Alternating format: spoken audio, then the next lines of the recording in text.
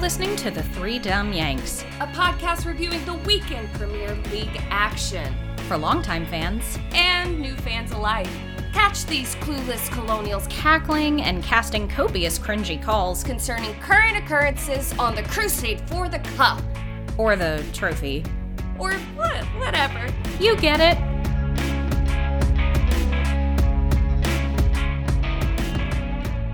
Welcome everybody to another episode of The Three Dumb Yanks. I am John. And I'm John. And I'm most certainly not John. And I'm Santa Claus. Oh.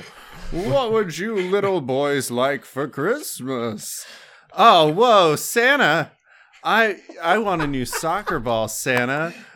Well, okay, little boy. And what about you two? I'd just like to say to our listeners at home that this is now something I can never unsee. Well, our listeners at home can't see it, so it's probably better because you won't have ruined Christmas for them. Okay, well, yes, and Eugenio, yes, and you know. If I say I'm Santa Claus, I'm fucking Santa Claus. All right? Yes, Santa. It's an audio format. People don't know. I'm sorry, I couldn't help myself. Well, that's right. That voice you're hearing, everybody, that is our guest for this week. John, would you like to take a minute to tell us about our guest? Oh, sure. So today we've got Eugenio Playa, who Eugenio is a friend of ours. And you know what, Eugenio? Why don't you tell us about yourself? I see why someone gave you a little bit of crap about introductions here, because you're really just throwing me to the wolves. No, see, this is me avoiding that, because I actually introduced her and was like, this is this person, and this is how I know them, and she gave me shit, so I'm doing the opposite this week. It's a work in progress. No, I get it. I just want him. I want him to note that it didn't really allow him to evade the shit getting. Oh, right. And this week on the podcast is a guy I know. So I guess for those of you who do not know me, which is probably everybody listening to this podcast, I am Eugenio Playa. I am the chef of Barbudo right now, where John and John are gainfully employed. Well, I mean, yes, it's been there's been quite a professional detente, I guess. And I'm gonna have to cut that out so that I don't have to prove anything to the Department of Labor. Great, perfect. Yeah. anything to keep your unemployment status. I get it, dude. Trust me. And I'm also currently the founder and co-creator of Cooking with Calzones, a weekly cooking live stream where we just get a bunch of ingredients, make some delicious food live on stream. Our whole thing is really, nothing like a TV show. So no, here's one I made earlier. No script, no nothing. I just make fun. Food for people on stream, and my viewers can interact with me like live, ask questions, suggest things, and we're just starting to build this community of people that really enjoy food. And cool. Yeah, just kind of moving forward with that right now. Very nice. It's a lot of fun. I've seen a few of those streams, and they really are a good time. And I mean, obviously, I enjoy my time with Eugenio, just because I enjoy his company. But yeah, it's fun stuff. But let's talk about soccer. Let's talk about soccer. Let's start talking about that before we start talking about the company we share. Eugene, did you grow up playing soccer at all? My life has. What does soccer mean to you? What does it mean to you? What is soccer? I feel like you're turning this question into one of those like college application essays. Well, that's kind of what I want it to be, because I mean, to a certain extent, I feel like this show is sort of turning into an interview show. And so I do kind of want to be like, what's the little corner of your heart that's filled by a soccer ball? I mean, honestly, that's what I thought it was the whole time. Nope. So I'm going to go ahead and raise my hand and say I missed the bill there. Soccer actually has had an a very big place in my life. I mean, I've played it since I can't even remember how young. 5, maybe 4 years old. I think there are definitely some pictures of that my parents have of me running around in that sort of rubble of small children that are all chasing the Of ball, course. where it Yes. becomes just, it's just like one enormous like pack moving Just around a the hive field. Yeah, of exactly. children. Yeah. And I played A blur of skin, knees, and high C. I didn't even have skin and knees, dude. My mom would make me wear like sweatpants if it wasn't like, Ooh. yeah.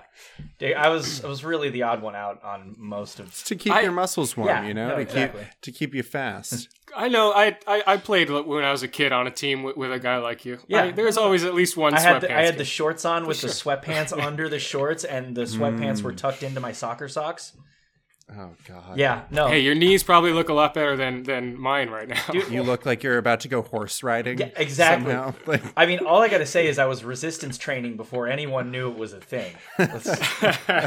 No, jokes. muscle confusion. I was confused the entire time. But yeah, I've been playing since I was very, very young, and I played consistently throughout grade school, middle school, very competitively through high school. Cool. And I actually tried out for Boston University's men's soccer team when I went there. Oh wow, that's awesome. It was What'd you go to BU for? nothing to do with hospitality or anything like that. I was a history major with a concentration in medieval studies. No kidding. Oh wow. Which really excited me that Manchester United and Leeds was playing this week, because that is one of the most historically storied rivalries in all of English soccer. Yes. But we can touch upon that later. But yeah, so it's kind of funny. I went to high school in Italy, and so like we were incredibly competitive about soccer there, and I mean like really, but like not in the same level as like the American competitive scene. Like, it's not like you played your high school team, your club team, your Right. parents drove you around, like all that jazz. Yeah. Wait, I got a question. Because I genuinely don't know this. Is it the same kind of... Is there a school team for Yes. for soccer? Mm-hmm. It depends. It's weird. It's much less structured than in the US. Like, some schools have teams, but they're normally kind of like Right. raggedy, just like hastily put together. If you're playing in a lot of Europe, actually, not just Italy, if you want to play seriously, you join your district's club team. Right. So like the area, the city you live in, or the small town you live in will have a club team, and that's where the serious talent sort of gets fostered. So Gotcha. when I was living in England, I played at school, and the way that it worked for us, it was not a huge school, but it was big enough. It was St. Thomas A. Becket Secondary School in Nottingham, England. It's a mouthful. Yeah, but like kind of like Harry Potter style, there were houses. Mm-hmm. And so playing sports within the school, it was houses against other houses, Yep. So yeah, so like I was on a team, but like my team was for my house within the school, and we would play the other Wait, houses teams. Now, this is fascinating because I never knew this, and this is great. Because you see a lot of these kids, they get signed at 10 years old to go play for professional clubs. So I always wondered, where are they finding these kids? Is it just some guy sitting on a park bench? Or... I believe and John can correct me because he actually lived in the UK. But or JD, not JW. I was 9, Eugenio. I don't know if I'll correct you. I that mean, much. I don't know. But I mean, I believe the way it works is that, especially within the UK, I think less so outside of the UK, but especially in the UK, there are all boys schools that are notorious for having, these talented children come to their school to do certain things, almost like a vocational school, but their vocation is soccer. Like, they teach them all the subjects, but then Right. that they're going to really hammer out very good soccer players. I mean, it's also Right. it's not all that different to here in the United for States sure. with like with private high schools, like recruiting kids for their football team or basketball team or whatever. Sure. I would imagine it's not super dissimilar. No, it's Yeah. it's probably exactly the same. In fact, I think the United States is even more structured when it comes to what you were saying, Moody, about how are these younger talented players being found at such an early age. Well, Yeah. and that's how I didn't become the ambassador to Slovenia. Yeah. Wow, man, that's crazy. Oh, jeez. I was really taken aback about the part with the turtle. That really Well, how else was I going to cross the threw me Atlantic? for a loop. That brought me to Right. tears, that part. Oh man. Yeah. Well, we had a little Anywho. difficulty there. We're back in the Did you game. open another Miller Yeah, I Lite? did. there, I've been Jenny? having to go with what's on sale. We could talk about this during your next segment, but I've been having to Oh right. go with what's on sale lately. I want to ask you, Jenny, what was your experience like trying out for Boston? A What were the tryouts like? shock back to reality, because so again, like growing up in like going through like the European system for both school and sports, I didn't Yeah. fully understand how much soccer had evolved in the United States in terms of like the ability of the athletes. So I came to BU, I tried out and be like, oh yeah, like it's University of Soccer in the US. It's not like I'm trying out for the football team. Well, actually, BU Right, didn't sure. have a football team, but it's not like I'm trying out for like a basketball team, or like a sport in Yeah, America an that's an American incredibly sport. well developed institution. Let's say. Yeah. So I was like, yeah, I'm sure. Like I might not start, but I'll make the team. Like I had no, in my mind, there was no doubt that I was going to make this team. I fully underestimated how much soccer in the United States developed from like the year 2000 until the year 2005. My freshman year was 2005. And I went in there and I got the pants whipped off of me, like absolutely Wow. decimated. And it was awesome. I mean, like it was a week-long camp. And it was like the first, and I wasn't recruited, but then again, I didn't know what recruiting meant. Like that's that's even Fair, where yeah. my knowledge level was, right? Like I was, So you just walked right on. I tried to walk, but I didn't even know that was walking on. I thought that tryout was the tryout for the team. That everybody was on even, Right. even. I pay. didn't realize that there was like, obviously I knew that there would be like seniors and freshmen, juniors, but I didn't realize that Right. there were freshmen that were already technically on the team. I thought that every freshman Right. that was with me was like new guys trying to make the squad. Okay. Yeah. And so I was trying to walk on, and it was intense. It was really intense. I made it to the last day of so like I made it through the camp because obviously they make That's make awesome. cuts throughout the camp. So I made it there. Sure. But that was on like I never really like trained. I never Sure. ran or lifted weights or did any of the things that now I realize in hindsight American high school students had been doing. I just kind of walked on, ran around, and played like I always knew how to play. And that was Right. good enough to get me to the Right. final day, and then I just got cut. Man, imagine if you had trained. Yeah. I mean, maybe, I don't know though, because these guys were very good. I was floored. Yeah. And I got my butt kicked. I got my butt Yeah. kicked for 5 days, and it was great. It was really, really Yeah. cool. And yeah, so That's end of awesome. the camp came. I didn't make the team.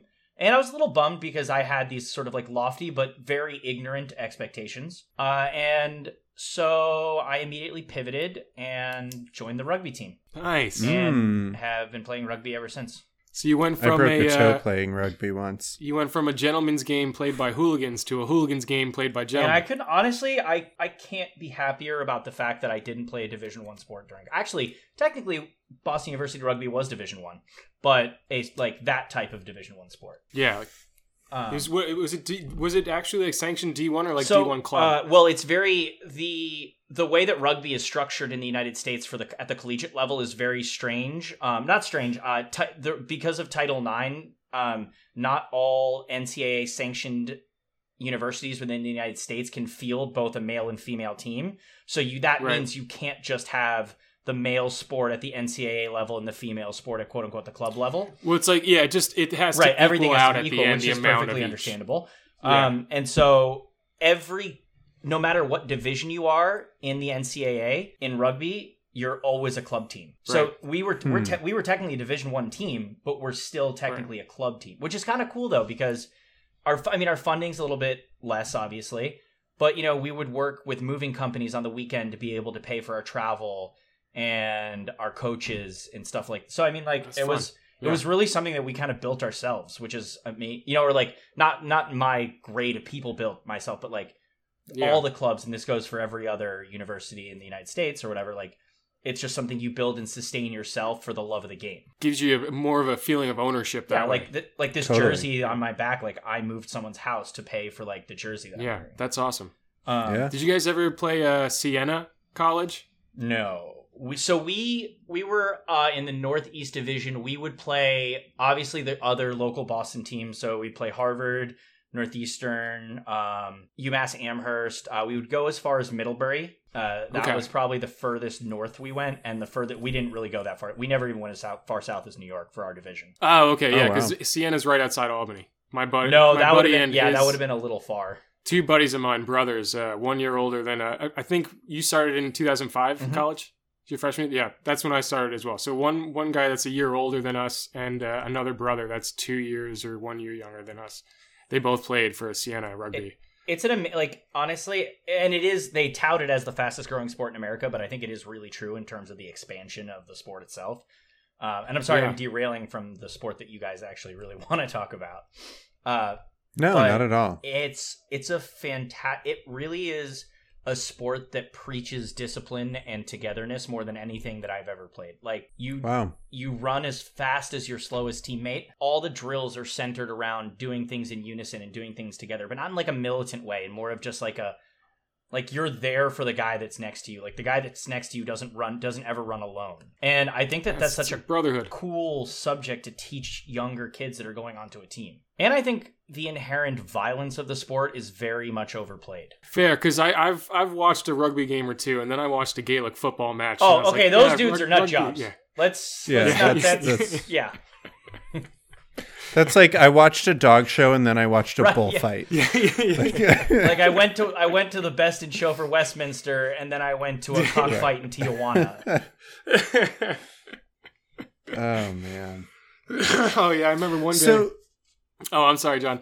no, go When ahead. Satanta Sports was still a network, we had it on. Oh, are they not a DirecTV, network and- anymore? They were like the premier network when I was growing up. Yeah, and I think they folded, but at least it's not offered on cable where I'm at. And me and my dad one day we had it on, and a Gaelic football game came on, and we were just making each other laugh so much, talking about how they must have invented this game. I mean, I have a couple theories, and none of them are good. Yeah, it did not start off sober. Yeah, no, It's well, not. yeah, come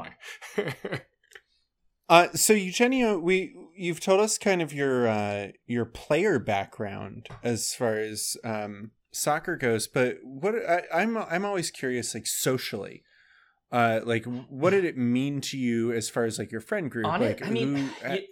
How influential was it on your personal life? You know what's funny is that for someone who and I enjoyed all sports. Like I was a weird juxtaposition as a kid because I loved video games and board game. Like Risk was my favorite game growing up. I used to love computer games, but also I was the same kid who would play outside until I couldn't see the ball I was trying to catch. So sports always really meant a lot to me growing up, and I was always running around, and I'll play anything. Like you put me on as long as it was a team sport, throw me into it. I'll play it, and I'll be very happy. But Yeah. on the flip side, I was never a very avid spectator. I enjoy watching the sports, but I never really aligned myself to a team. I was kind of similar, actually. Like, now that you mention it, because I never really had a whole lot of fealty to a particular team, but always played sports growing up until I started doing theater. It's kind of a weird thing as someone who plays a lot of sports, because then like your friends who play a lot of sports are talking about like the scores over the weekend and the player transfers, and I'm like, honestly, I don't really care. I'd much rather watch a good game and enjoy a good game between two qualified teams than live and die by the sword of one squad. But that's, I mean, again, I was a weirdo. Like I was real weird in that regard. I was telling you guys before we even started recording that this is the first time I'd watched soccer in a long time. Yeah. I was absolutely floored that like a sport that had held out for so, like they were adamant about like not going the American way of advertising. I'm now like, wow, you just attached a brand name to 3 minutes of playing time. Yeah. To time. I It remember blew my in mind.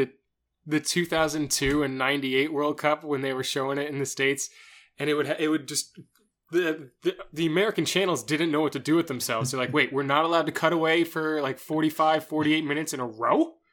So they would have small commercials, picture in picture, playing at the bottom in the middle of the game, and the commentators would just cut out and it'd be the commercial. I got to imagine that the lack of stoppage must have been a very difficult thing for like American TV producers to even like, and I'm talking back when like the U.S. handled the host. I believe they hosted the '94 World Cup in Georgia. Was it? Yes. It was in Atlanta. Yeah. I mean, we don't know how to handle any of this Yeah, shit. that's also very true. Yeah. Well, I think that's a big reason why the there's- sport never commercially took off as much as it did everywhere else. Is that there's no money in it for the advertisers, or there's. I'm just imagining these room of like NBC executives, and they're like, "You mean there's 90 minutes of television time that we can't make money off of?" Yeah. It's like we have signed contracts with advertisers Yeah. that their ad will run at the 90-minute mark. See, it's better Or- now that there's all these streaming services, so you don't have to really worry Also, about I it. don't know why my NBC like boardroom member is a portly man from the South, but like that's where my brain went for some reason. I didn't question it at all. Like there was not a part, like not even for a second did I go like, what is that voice he's doing? You're just like, what do we do with this soccer? And I was like, yeah, that makes Yeah, it sense. checks There out. it is. Gee, as long as it tracked for you guys, I'm fine. Well, let's get into it a little bit. It's match week 14. The first game of the weekend, Liverpool absolutely trounced Crystal Palace. 7, what was it? 7-0. 7-0. I did not wake up for this because I'm not going to wake up early in the morning to watch Liverpool. But I was really hoping that Palace would at least do a little bit of something. Willie Zaha might nick a goal here or there. But I woke up, I turned the TV on, and it was right as the ref was blowing the final whistle, and I saw the score. I was like, oh, jeez, that's a terrible sight to wake up to. I mean, by the looks of it, that game set the trend for the weekend in terms of the pace of the scoring. Yeah. We did have a couple high-scoring games, and it's, as much as it pains me to say it, it really looks like Liverpool are going to be on pace to win another title in a row this year. I hate saying that. I mean, Unless Jesus, it's very early. when you're playing games like that. Yeah, it's very early, but somebody's going to have to come out as a clear contender. Right. And we'll get to It's why just that there isn't a clear one when we hit Sunday, the second game. Crystal Palace isn't even that bad. They're You know what I mean? really not. They're pretty decent, Yeah. and for Liverpool to spank that ass at 7-0 Yeah. is intense. In London. Yeah, that's a lot. They were in London. I unfortunately have nothing to contribute on the front of this match because I am a terrible person and didn't watch it. But Liverpool was my favorite. Liverpool was my favorite English team growing up. I Get had the fuck out. I used Get out. to. Oh, No, like no, leave. Genio? It's, Like no, not it's not time- like yeah, girl, it's not time. like You're done. girl, get out, like actually like leave No, the no, no. podcast. No. Well, you can listen, find me at do John not Moody listen- on Yeah, well, this is- Instagram. And I am the John Dillon. Do not listen. Do not watch Cooking with Calzones. Don't watch it. The food is poison. Oh man, if my food's poisoned, you'd have been dead a long time ago. I've eaten this man's food, and I have died twice. I had a so my school, we did an exchange, like a tournament exchange where like we would go to this school in England and stay at the students' houses and play, and then they would come to us. They would stay at our Oh, that's houses awesome. and play. Cool. And so when I went to England, I was determined to get a Liverpool jersey, and I got a Liverpool jersey with Robbie Fowler's name on the back. Okay. Because he was the Nice, only cool nice. Liverpool. I didn't know why I liked Robbie Fowler. I had no idea he was actually really good. This was like 10-year-old me, like 11-year-old me, and I was like, I wanted this badass Liverpool jersey with Robbie Fowler's name on it. It cost like £60. I remember that. I remembered it. The currency meant absolutely nothing to me. Right. 60 of these Monopoly Yeah, it doesn't dollars. feel like 60 pounds. It's light. No, and then I should have realized, in hindsight, I was giving away half of my left leg in my firstborn, in the currency exchange. Anyway, carry on. Do you want me to go now? I can go. No, that's like fine. No, you're all right. No, It's no, okay. no. I understand. It's We fine. we welcome everybody here. Yes. All people and even Liverpool fans. Soccer. We're here to talk about soccer, right? Second game on Saturday. Man City beat Southampton 1-0. I was actually kind of hoping for a little something else from Southampton, since City they had a couple stretches of a couple good games back to back, and then they kind of fell off a little bit. Wait, that was Man City and Man United were this past. That wasn't midweek. We had midweek games Yeah, it as was. well. No, that was midweek. That was midweek. Wait, no, it wasn't, because that was Yeah, that Derby. was last We weekend. talked about that with Anna. Last weekend, yeah. So they didn't do so well midweek, if I remember correctly. And I thought Southampton was going to do a little bit better than that. The third game of the week, Everton beaten Arsenal 2-1. Arsenal scored. That makes 4 goals in the last 10 games from Arsenal. That's still such an... I mean, that's an atrocious... Regardless of whether or not...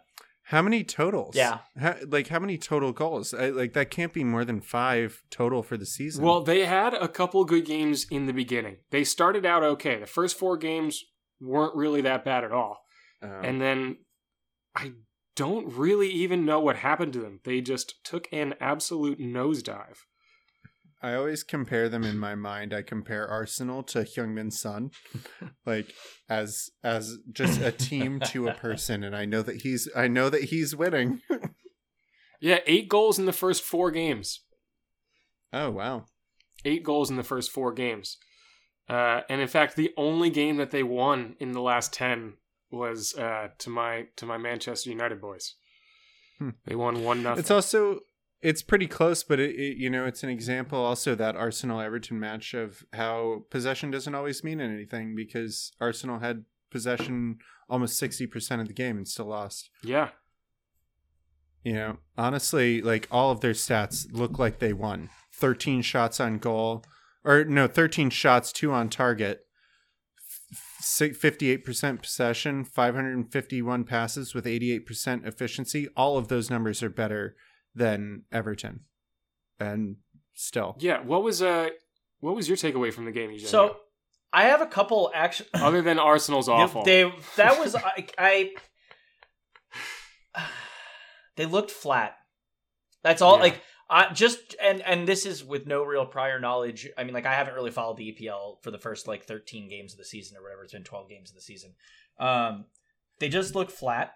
I learned a couple of things. I learned one thing in particular, actually, that I didn't know, was that apparently the EPL, they were lobbying to change the amount of substitutions. Yeah, from 3 to 5. They just shut that down. With the asterisk that now the amount of available bench players was upped from 7 to 9. Yeah, which is huge. The Premier League app, they had a problem with that today, because the United game had Van der Beek and Greenwood also listed on the sub bench, but the Premier League app on the iPhones hasn't updated yet, so it only has 7 spaces. So you got screwed. So fantasy players were having probably a tough time. Well, it was okay on fantasy. Like, if they subbed in, and you can get points. But the app itself, for the box score, the equivalent of the box score, only had 7 spaces, which was interesting. And so I had 2 more. Actually, I had 2 more things from that game. One, Everton coached by Carlo Ancelotti, who is a very prominent figure. Whoa. I'm sorry, Eugenio. Will you please just lean into your microphone and say that slower? I hate that I'm appeasing you on this, but fine. Come on. Carlo Ancelotti. There you go. Fantastic. That was for you. He's actually... That's going to be my ringtone. Well, I mean, it was cool because that was a name that immediately rang a bell for me. And I realized that he was the coach of Milan. So for those people, it sure rung my bell. Well, I know you got a nice big bell to ring. Solo Conte, Milan, sempre vivrei. I actually have not heard that song in a very long time. But for those of you who are also not very familiar with Italian soccer, if you say Milan as a team, you're always referring to AC Milan. If you say Inter, you're always referring to, obviously, Inter Milan. That's right. But Ancelotti is an incredibly storied coach, so it was really cool to kind of see a team that he's fielding in the UK, sort of how they play, because he obviously has a very different style from traditional English football, as you might say. And one more thing, one of the commentators said something that piqued my sort of interest, and it was a question that I wanted to ask you guys, actually. I can't remember who the Everton striker is that was wearing number 9, but I remember the commentator saying he's doing justice to the number 9 jersey. And Richarlison? Was he shaved? Yes, perhaps. Yeah, Richarlison. And it's something that's very prevalent in rugby and in soccer, but I don't think it's very prevalent in American sports, where there is sort of an allegiance to the number that is the position, not the human that wears the number. So in rugby, right, like if you're a certain position, you're wearing that number. It's not like in a basketball team or on a football team where the player gets to choose their lucky number or gets to like the number in both soccer and rugby it means you have reached, that is like the status. Like you are the number 9, which means you are the striker. You're the number 10. You are like the other striker, you know. In rugby, if you're the number 9, you're the scrum half, or 10 is the fly half. Like so like it's this cool mentality of like aspiring to play not only the position, but you aspire to the number. Yeah. And I don't think that's something that really happens in American sports. Like there's no honor behind wearing that. Like if you wear that number, like I don't know if that's necessarily true, though. I mean, look at 23. You know, that's that's why they retired but 23 jerseys. was made by the man. Exactly. 23 became something because of Michael Jordan. 23 wasn't anything before. Right. What I'm trying to say is, long before there were famous players, people aspired to the number, and that solidified you as the starter in that position. That is the most sought after number at Manchester United is the number 7 jersey. It is a storied jersey. Well, I mean, but Beckham has a little bit of the, like what John was just saying. I think Beckham benefited a bit from the Michael Jordan complex. Over that name recognition. No, even before that. I think George Best had number 7. Really? And then, but it's always been that the winger who's going to be. So you had Beckham had it, Cristiano Ronaldo had it, Best had it, Eric Cantona had it. Eric Cantona did have it. And I mean, with Everton, you know, with the number 9, I mean that goes always all the way back to the 30s. You know, that was William Dixie Dean. You know, he led the Blues out. You know, he was the Shoeless captain. Joe. Yeah. No. That was William Dixie Dean. He was the captain of Everton. Led them to the FA Cup final in 1933, and he was the first in line for the number 9. I just thought it was such a. I thought it was such a cool. I'm reading directly from Google. I thought you were just making something up. No, I was impressed with your ability to sort of. No, your. And I was wrong, by the way. It's Dominic Calvert-Lewin who's the number 9 for Everton, not Richarlison. Yes, I couldn't. If you paid me right now on the spot, I wouldn't be able to name the player. He's got. I think at this point, I think he leads the league in goals scored. I think he's got at least 13, and we're in match week 14. That's insane. But I think it was just cool the way, I think it was the phrase got me. It was like doing justice to the number 9 jersey. Like, you're never going to hear an American commentator at a football game be like, man, he's really doing 88 proud. And I just thought it was like a cool, like, and it's like it's something that goes without saying. Like, he says that phrase and you're like, oh yeah, like I know what that means. Everybody knows. Yeah. But yeah, that's really all I had on Arsenal Everton. Sorry, I didn't watch that game as intently as you guys, I think, so I sort of picked very... No, I didn't watch that game. I picked out a couple things that just stood out, you know. I didn't. And then the last game on Saturday, that was the... Newcastle Fulham. Yeah, Newcastle Fulham. No reason to watch that game. All. That ended 1-1. They're both going to be fighting for their lives at the end of the season. I got a red card on Anderson for Fulham. Yeah. Yeah, I don't know who that is. All I know is that Fulham's manager is the best dressed manager in the Premier League. Oh, is he? Oh, yeah. Wait. And the Fulham goalkeeper's name is Areola. That's their claim to fame from me. My parents, for a brief period, lived right down the street from the Fulham Football Club stadium, actually. Which I think is one of the greatest named stadiums. What is it, Raven ever. Something? Craven Cottage. Yes, that's what it was. Oh, it's Scott Parker. Scott Parker. Now I'm Googling what he wears. Oh yeah. Well, I don't know that I don't know that he's the best dressed, but he is. I mean, he's a good looking fella. Guy. He's not a bad looking dude. No. He also has some fame as a player. He was an Everton player. Like, he looks like he played for Everton he's for England. Got some history. Yeah, I agree. I mean, the description I would have used would not have been best dressed. I tell you what. Well, but I agree with the sentiment. He's been wearing some pretty nice suits occasionally. I mean, I think he's definitely playing up the fact that he's not as archaic as his peers. Yeah, as opposed to Bielsa in Leeds, who's sitting on a Leeds plastic bucket drinking a cup of tea from like a takeaway. I saw that, dude. And they even said that. Like the commentators, and they're like, and there he is. Yeah, he was like sipping his tea, sitting like on the a Bill bucket. Belichick of the EPL. Oh, God. Well, let's move on to the first 2 games of Sunday real quick, and then we'll get into our game of the week. So the first game this morning, I didn't wake up for it. Again, this is going to be a couple teams that Brighton are going to be fighting for low middle part of the table probably at the end of the season. Sheffield will almost definitely be relegated. However, Sheffield did get their second point of the season when they drew Brighton 1-1. Yeah. Second game, Yep. I was not expecting to go this way. Nope. Me either. Leicester winds up pulling it out 2-0 against a floundering Jose Mourinho side. I'm a little bit shocked, actually. I was making a joke with some of my buddies in the fantasy group chat, and I was saying that Tottenham usually wait until January or February to pull a Tottenham and screw everything up, but it's happening a little earlier this season. Apparently Mourinho even said in an interview at some point that he didn't think they were ready to take the title. Oh, is that so? Did he say that? I mean, that's what one of the commentators today said. Yeah. I haven't seen that. I haven't seen that interview, but apparently there's a clip somewhere where Mourinho's like, I don't think that we're ready to take it. Like, we're playing really well right now, and he's like, that's great, but he's like, it's nothing that we're doing. We've just it's just worked out so far. Fair enough. In the last 3 games, they've only gotten 1 point. They lost to Leicester today. They lost to Liverpool midweek, and they drew against Crystal Palace last Sunday.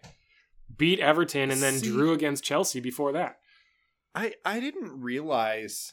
I mean, obviously, I'm new to all of this, and so I didn't realize that Tottenham was one of those teams where people are like constantly disappointed.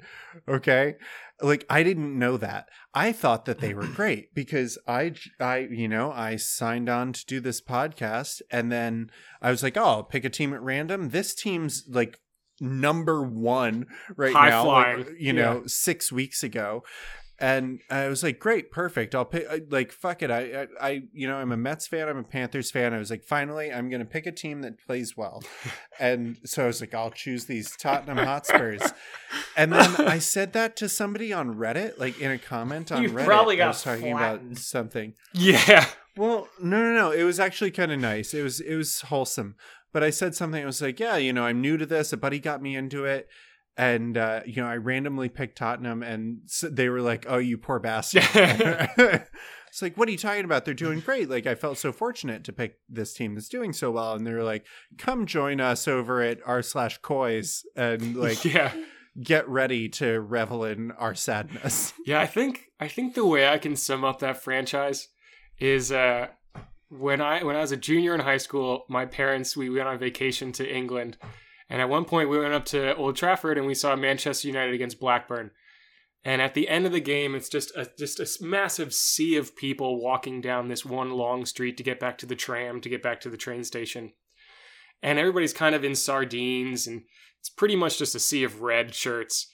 And this group of like 6 friends are hammered, and they're all walking arm in arm.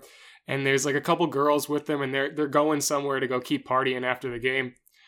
And the one guy goes, oh, is that Steve on the phone? He's like, yeah, it's Steve. He goes, really, it's Steve? He goes, yeah. He goes, tell him Tottenham is shit. Really sums it up. They're kind of like historic, and this is, again, drawing on my probably... I picked the wrong team. I should switch to Liverpool just to mess with you, Jonathan. You picked like the Philadelphia Eagles of the EPL. Break my heart. Oh, yeah. That's not great. I mean, it's not terrible, but it's not great. They have these historic flashes of brilliance where their fans become incredibly invigorated by them, and they're riding the wave and living the dream, and then they just crush you into nothing. It's like the English national team, really. You line up with, on paper, a ridiculous squad. And somehow you figure out how to blow it. Year in and year out. Well, we're here for you. What are you going to do? Yeah. Thank you. Thank you for your support. And thank you to the listeners for your support. Yeah, thank you to the listeners. Absolutely. Yeah, during these unprecedented times. These trying times. This new normal. Now, before we move on to the game of the week, the rivalry renewed. Leeds United travel to Old Trafford to battle Manchester United the first time they've played in the league for 16 years. It's true. It's awesome.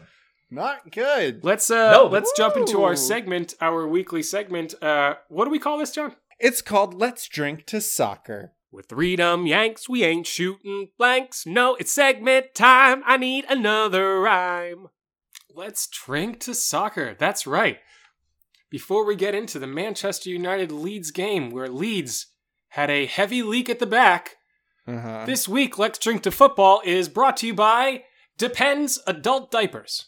That's right. If you have a leak in the back, put on your Depends. I can't tell if you're trolling. Well, there's no way anyone would actually give us money. So I'm going to go ahead and say it's a spoof, but I like it.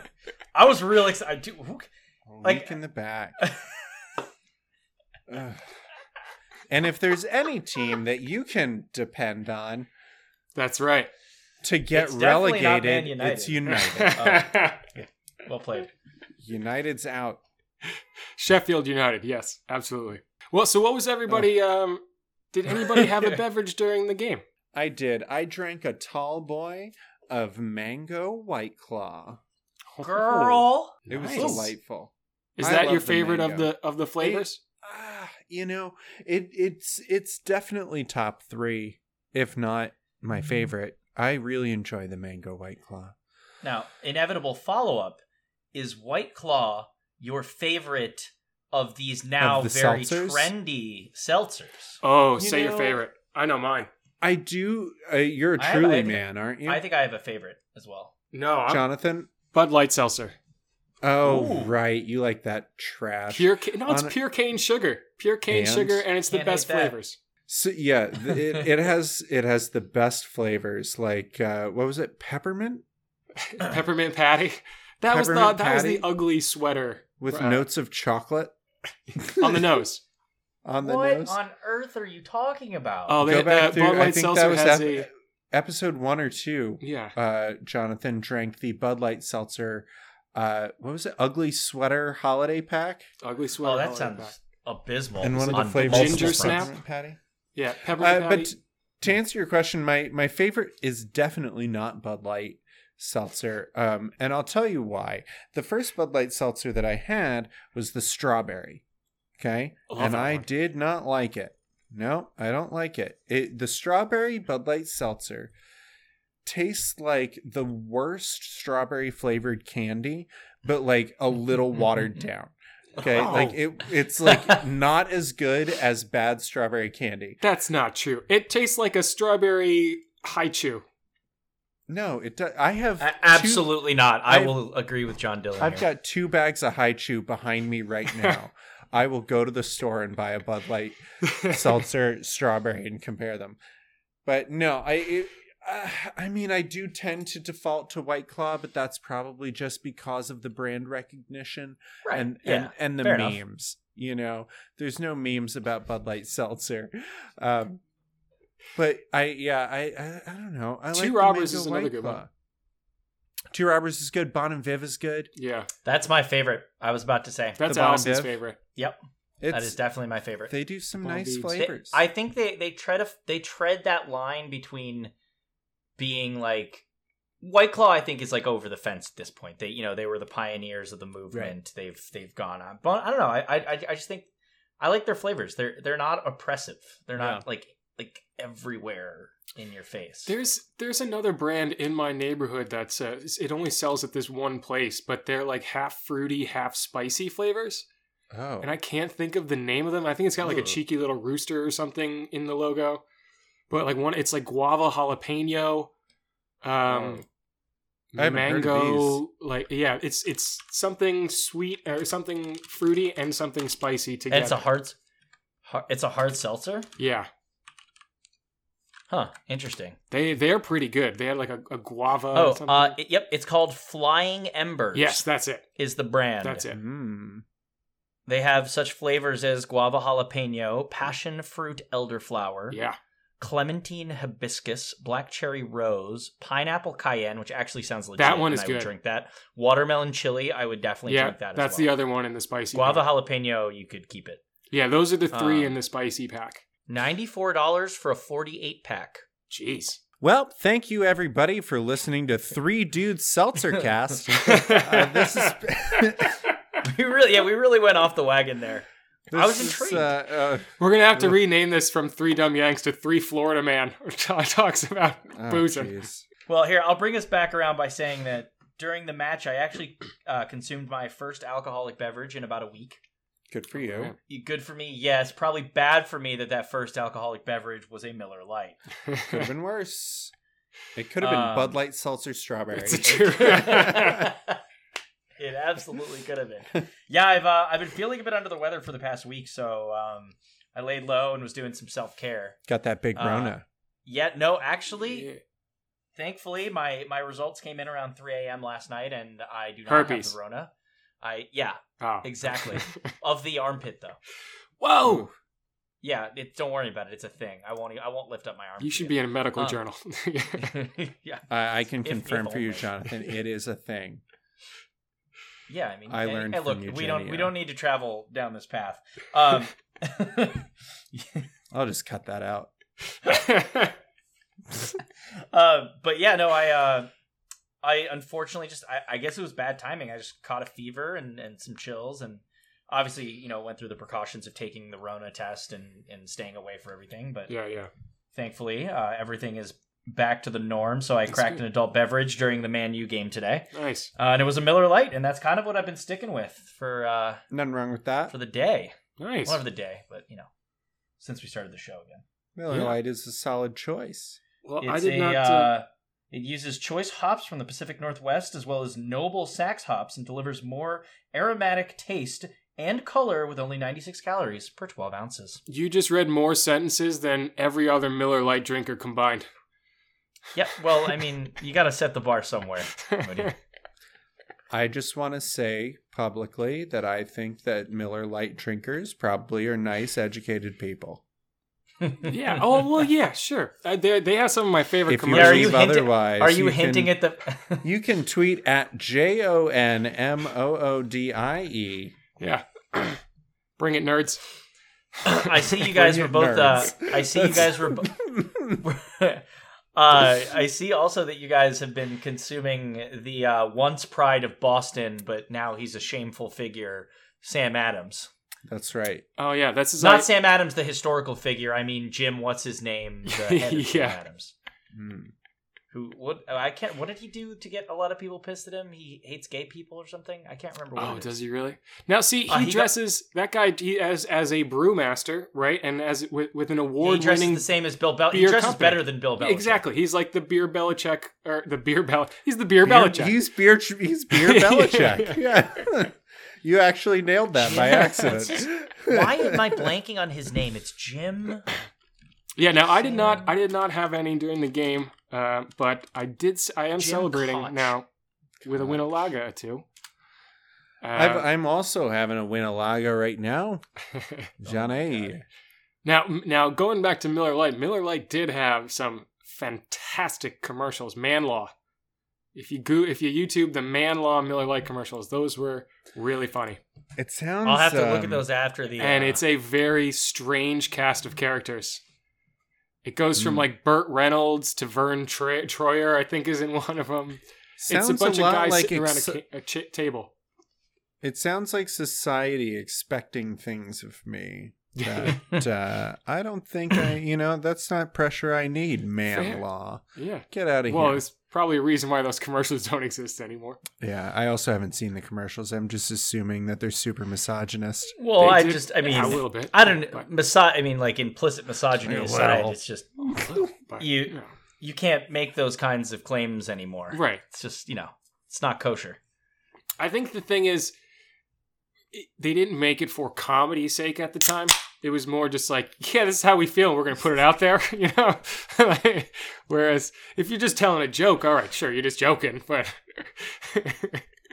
yeah, they did one whole big one about how men should never cheers with bottles. You should never cheers at the top because their saliva might mix. So you should always cheers from the bottom. What?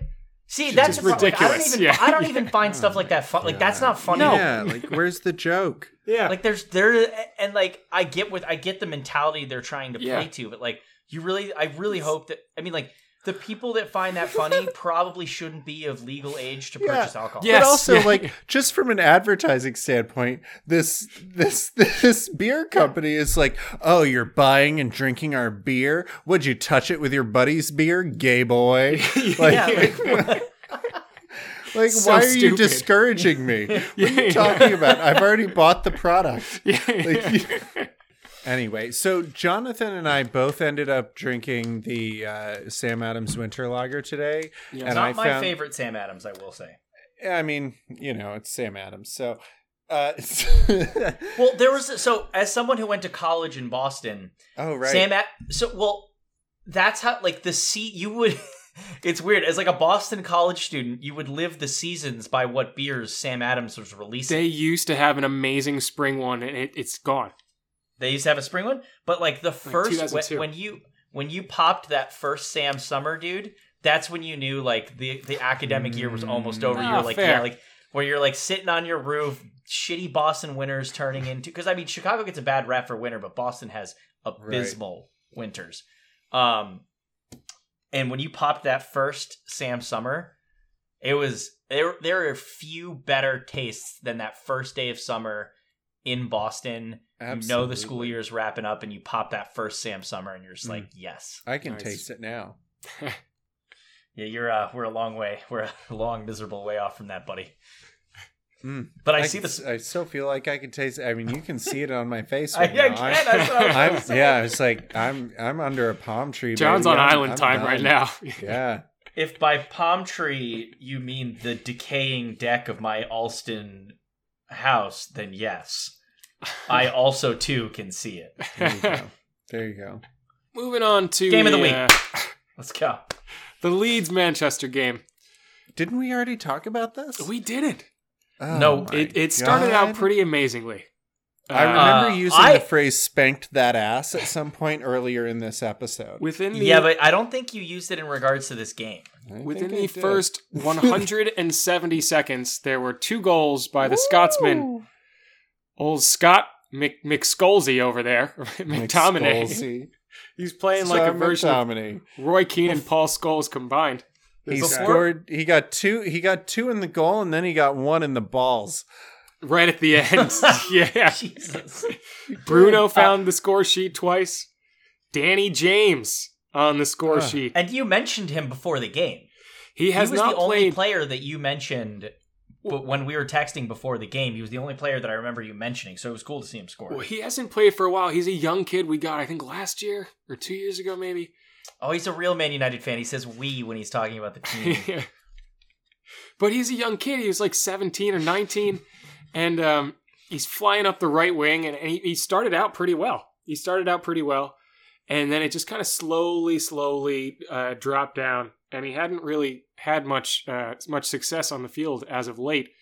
And so it's nice to see him back out there and scoring a goal to make all of us United faithful really happy. And the last guy to get on the sheet, or also on the sheet, Victor Lindelof. It's nice to see the big Swede. So one thing I actually want to note, and I thought this was a very interesting statistic because I think it highlights something about Man U that has been a trend in the season from the research that I did prior to our recording today. Their record at home is not that great. Not great. It is, I believe it is 1 win. Before today's match, it was 1 win, 2 draws, 3 losses. Yeah. Correct me if I'm wrong. Yep. Which highlighted something to me that I think really should be mentioned, especially in this era of COVID sports, is Man U truly depended on the 12th man a lot more than I think they ever thought. Like when you think about like what Old Trafford used to mean, like if you were traveling to play at Old Trafford, like you were going to the house. You were nervous. Like you and were going also, to the Thunderdome. There's another thing about Manchester United that it doesn't matter what kind of schmuck team you are. If you're in first or in 20th, if you're about to get relegated, if you go to Old Trafford, you're probably going to have your best game of the season because you want to beat Manchester United in Old Trafford to make a statement. Right. And so I don't know if like maybe their record at home this year sort of takes away from that from that magic. Yeah. Right? Like Old Trafford isn't this intimidating. Like the thing that I thought of when I was thinking about this was Michigan, like University of Michigan football, the big house. Yeah. Like you go there, it's going to be rowdy, Yeah. it's going to be loud, everybody's going to hate you. It's like Happy For no Valley during a reason. whiteout. Yeah. Oh my god. Yes. But so I wonder, John, if you kind of think that because of COVID and because of the loss of like a crowd, that maybe the sort of that wow factor of Old Trafford has sort of lost traction. I don't think. I think we're in a. United have been tough this year. They've been very inconsistent. They've looked very Jekyll and Hyde week in and week out. One week they're high flying and they're beating PSG in Paris, and they travel back and they're losing at home to Arsenal. You know, it's been a tough season to watch. Knocked out of the Champions League. Got knocked out of the Champions League, and then had a good performance, even though it wound up 0-0 against Man City. Still, the defense played much better than they had in weeks. I think overall, in my humble opinion, that Ole gets a lot more flack than he is due as a manager, being as just not as experienced as a lot of other people. But he has, a commentator said this at the end of the game, and I didn't really think of it until he said it, that every single player that was inherited by him or that he brought in under his tutelage has improved in the last 2 years. They have gotten better. And I think that's really the sign of a good manager. And but going back to your initial question, I don't know that the luster has been lost for Old Trafford and the nervousness walking into that building. Because as soon as 78,000 screaming people are back in there, and that stadium's shaken, it was just, I just found it very interesting to see that they had a shaky home record. It is, yeah, it is. And I don't know why that is this year. I think it's honestly just a bit of coincidence and lack of form and lack of consistency in the season so far. I think you're right. I do think that there a bit of that maybe is a lack of the fans and a lack of that sort of like energy and gusto, but also like these teams are watching how United's playing. You know what I mean? Yeah. Like I feel like they're not going in. They're going into this building. They're going into this structure, this stadium that is so significant. But like when the door opens and the Minotaur comes out, it's not like a big scary monster. Yeah, I mean, a great reference. First 2 home games, we allowed 9 goals. First 2 home games, we scored twice and we allowed 9 goals. Yeah, that's wild. Which is not really a thing that happens at United. And yeah, I don't know how much it is that the 12th man is missing, or that it was just the beginning of the season and there was no preseason this year because of the last season ending so early or so late. It's funny you should mention the amount of goals that Man U let up, because Leeds tends to have this weird trend by the looks of it where when they lose big. Yeah. And when they win, they also win big. There hasn't really been... I think this was an interesting matchup because there hasn't really been a middle ground for either team this year. Yeah, Leeds play this special kind of attacking football where they let their defenders kind of free flow and kind of do whatever they want. So they get caught out at the back a lot. They play a high line, and that was very evident. They were leaking out the back all day today. Brought to you by Depends. Shout out Depends. Hashtag. Also, for our listeners at home, they're not paying us, might be unaware of the rivalry. Depends, John. Who might be unaware of the rivalry between these two teams. This is a very long-standing rivalry in English soccer. Fuck those diapers. I can't. You think Ferguson wears one? Oh god. He's at that Do you think people that are anti-vax are also anti-diaper? Oh, for sure. God didn't make diapers, just let it flow. For sure. They're probably anti-pants. Can't make it to the bathroom? Need a little extra Fergie time? Depends.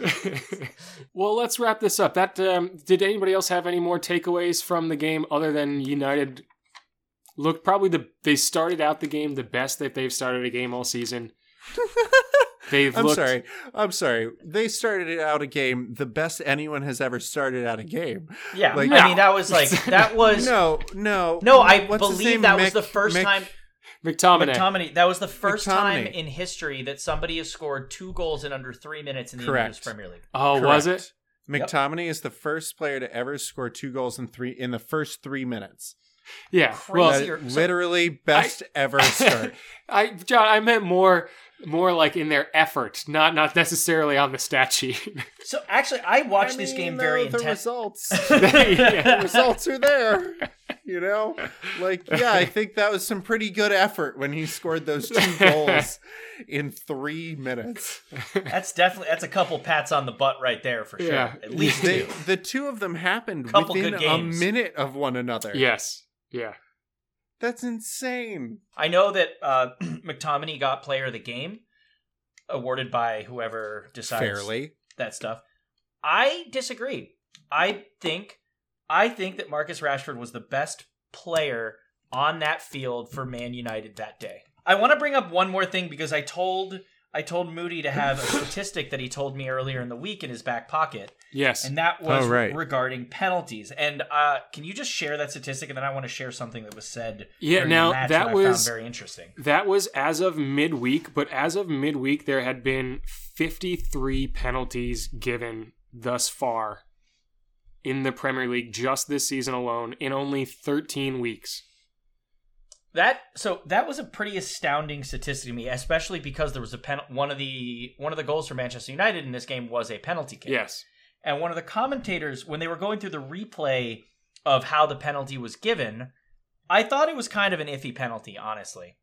But the commentator, I can't remember which one of the two said, the defender could do nothing but dangle a leg in front of him for fear of a penalty. Oh, it wasn't because of that penalty, pardon me. It was because of a challenge for one of the other goals. Yeah. And he said this, and it made me think of that statistic, and it makes me wonder if, soccer has gone too far in that direction where a defender is going to be altogether too apprehensive to make a challenge in the box that would be a legitimate challenge for fear of getting a penalty awarded against them. Now, And I don't know, John Dillon, if you've seen anything to that effect or not, but this is or movie, this is whichever one of you wants to answer. Sorry, this is an interesting thing for this season, especially because there are some new rules with the VAR or the replay system. Yeah, see, I don't know what changed. You know what I mean? I don't even know that there are rule changes. There was a change, so the linesmen are encouraged to not raise their flag for an offsides unless it's absolutely blatant.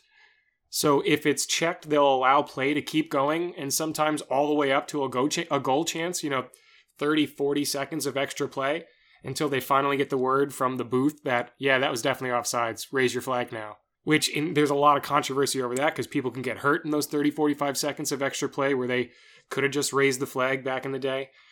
And also because there's been a lot more penalties given that were technically a penalty in the rule book, but never would have been given before. That it was slight, and it's okay, just get up and come on. Unless it's blatant, but now every little thing is getting called. That's kind of the impression that I got, which is why I figured he said, because for me, the phrasing of it, the way he said he can only dangle a leg for fear of a penalty, that's such a hint to passive defending almost. Yes. Yeah. I was just curious if that was something that you'd observed over the course of the season, or because I haven't watched soccer in years. And John, you were saying you weren't aware of anything changing. Well, it's not even that I wasn't aware of anything changing. I'm learning. I'm still learning how this game is played. Right. I played as a kid, but this season is the first time that I've ever actually paid any kind of attention. And even now, it's not close attention, if I'm being perfectly honest. I'm keeping up with it. I'm watching a couple matches a week, but I wouldn't notice something like that because that's pretty specific and I would have to have something to compare it to. Right. Fair. That makes sense. Yeah. But so the last game of this weekend, Aston Villa West Brom had just fired their coach. Yep. First game underneath the new manager, an old face around the league, Big Sam Allardyce. And they did not do well. They wound up losing 3-0 to Aston Villa. I mean, we knew Villa would win, but I thought it would be gentler. Yeah. And they wound up having to play with 10 men for a lot of the second half. West Brom did. Yeah. There was a sending off there. Yeah, there was an early, not early, but there was a red card. Yeah. That was insane, that tackle. It was like a kind of, the downward force to the side. I mean, he caught him right in the shins. It looked like he was trying to break his ankles. Yeah. And he made contact with the ball, and it was close, but it was aggressive. Yeah, it was a malicious tackle for sure. There was malicious intent there. Contact with the ball only takes you so far, too. Exactly. Yeah, exactly. And if you're following through and you got your cleats sitting up in the air like that, your spikes, you're asking to hurt somebody. It's not good. Well, that brings us to the end of the matches for the weekend. Eugenio, thank you so much for joining us this week. John, did I cut you off? Did you want to say something? No. I'm right here with you. Thank you so much, Eugenio. Yeah, thank you so much. Can you tell our listeners a little bit about your show, Cooking with Calzones? Just when they can see it, where they can see it. Where, what, the when, the where, the what, the how, who, the what, why. where, when, why. Yeah. So it's crazy. This is actually the first time I've been asked to describe it out loud. I mean, you did kind of describe it at the beginning. No. So it's every Wednesday, a platform that I think a lot of your listeners may not be very familiar with. We do it at 6:30 p.m. Eastern Standard Time on a platform called Twitch. So twitch.tv. Cool. Yeah. Twitch.tv/huge_calzones. I'm sure there'll be a link in the hopefully description of the podcast. Yeah. I'll link everything for you. Well, you can also find us at www.cookingwithcalzones.com. We do it once a week. I think starting in 2021, we're going to push for 2 times a week. So one Wednesday show, probably a Sunday show, and lasts about 2 to 3 hours normally. You're obviously not obliged to stay for the whole time. Come in, come out, do your thing. It's definitely, I think, different from any cooking show that people have watched. You get to kind of interact with me in real time. I'll respond to your questions in real time, to your comments, to whatever. Cool. You get to see me cook a bunch of stuff. I think the last episode we did, my producers put me under the gun and made me do a chopped style episode. So I had no idea what I was cooking until I opened the box. It was a lot of fun. It was definitely cool. We're partnered with a local wine shop down the street here in Harlem who throw me a couple bottles every now and again that I'll taste on stream. It's cool. It's really evolved a lot since we decided to officially launch it as a brand. I started doing this for fun. Not really for fun. I had to pivot because Barbudo closed and we weren't really, I didn't really see us reopening, and I was starting to go crazy. And I've always streamed. I've streamed games for, years before this. Oh, cool. So I started doing the first episode. I think I did jokingly at like 1 a.m. I propped my phone up in front of my stove. And now we've kind of turned it into this cool production. You get like 3 or 4 different camera angles. Wow. That's great. We've been doing giveaways of either cookbooks that I like or cast iron pans or some utensils. Super cool. To get the community a little bit more involved. But yeah, I mean, definitely just follow. You follow we have a Twitter, we have an Instagram, we have a website, we have a Discord. So just follow us on all the things and you'll be able to see what we're doing. But I think we're really going to start stepping up the game in 2021. So our last episode of the season is going to be this upcoming Wednesday. We're going to do a Christmas feast. So this will actually be yesterday for those listening, because this will probably go up on Thursday. Oh, right. Yeah. So so our last episode was yesterday. But we're going to take about a week and a half to sort of hit the reset button. We'll be episode 25. So we're almost, we're like 25. Yeah, 25, man. It's crazy. Wow. It's like 6 months of episodes. Shit. It's actually, it's surreal. The amount of the support we've gotten from the community of people that have watched it has been earth shattering to me. More so than the show itself. And I promise I won't keep you guys any longer. This is the last of my ramble. We're attempting, and I say we now because there is a company of people that work behind this. There's 5 or 6 of us that are all working on the show. We're trying to just foster a community of people that are really excited about food. Like for me, it's not about like, I'm not trying to do the cooking show because I want to give you recipes to follow or guidelines. I want you to come and watch the show and then take away a sort of mentality from the show. Yeah. Which is, if you see a recipe, I want you to know why salt and fat work. Sure. Why do you need acid? So like if you see a recipe and you see like, oh, I don't have this type of vinegar, your brain can go, oh, I don't have that vinegar, but I have this I can acid. substitute I it. understand what's going on in the like that for me is the overall goal of the show. Just build a community of people that are excited to cook at home, that want to share it with other people, that want to talk about ingredients. And if people take nothing away from the show other than the fact that cooking for other people is an incredibly vulnerable thing. And if you have the guts to go out and do that and share that with other people and put yourself out there in that regard, because you're doing stuff that people put in their bodies. Yeah. Was it cool when that hit me, like as a chef, the only other people that are allowed to do that without pretense are doctors, and they have years of training. And I'm a nobody who people trust to allow me to put stuff in their bodies. See, people trust me to put things in their bodies, but it's intentionally to slightly poison them. Well, but that and yours are already very sanitary.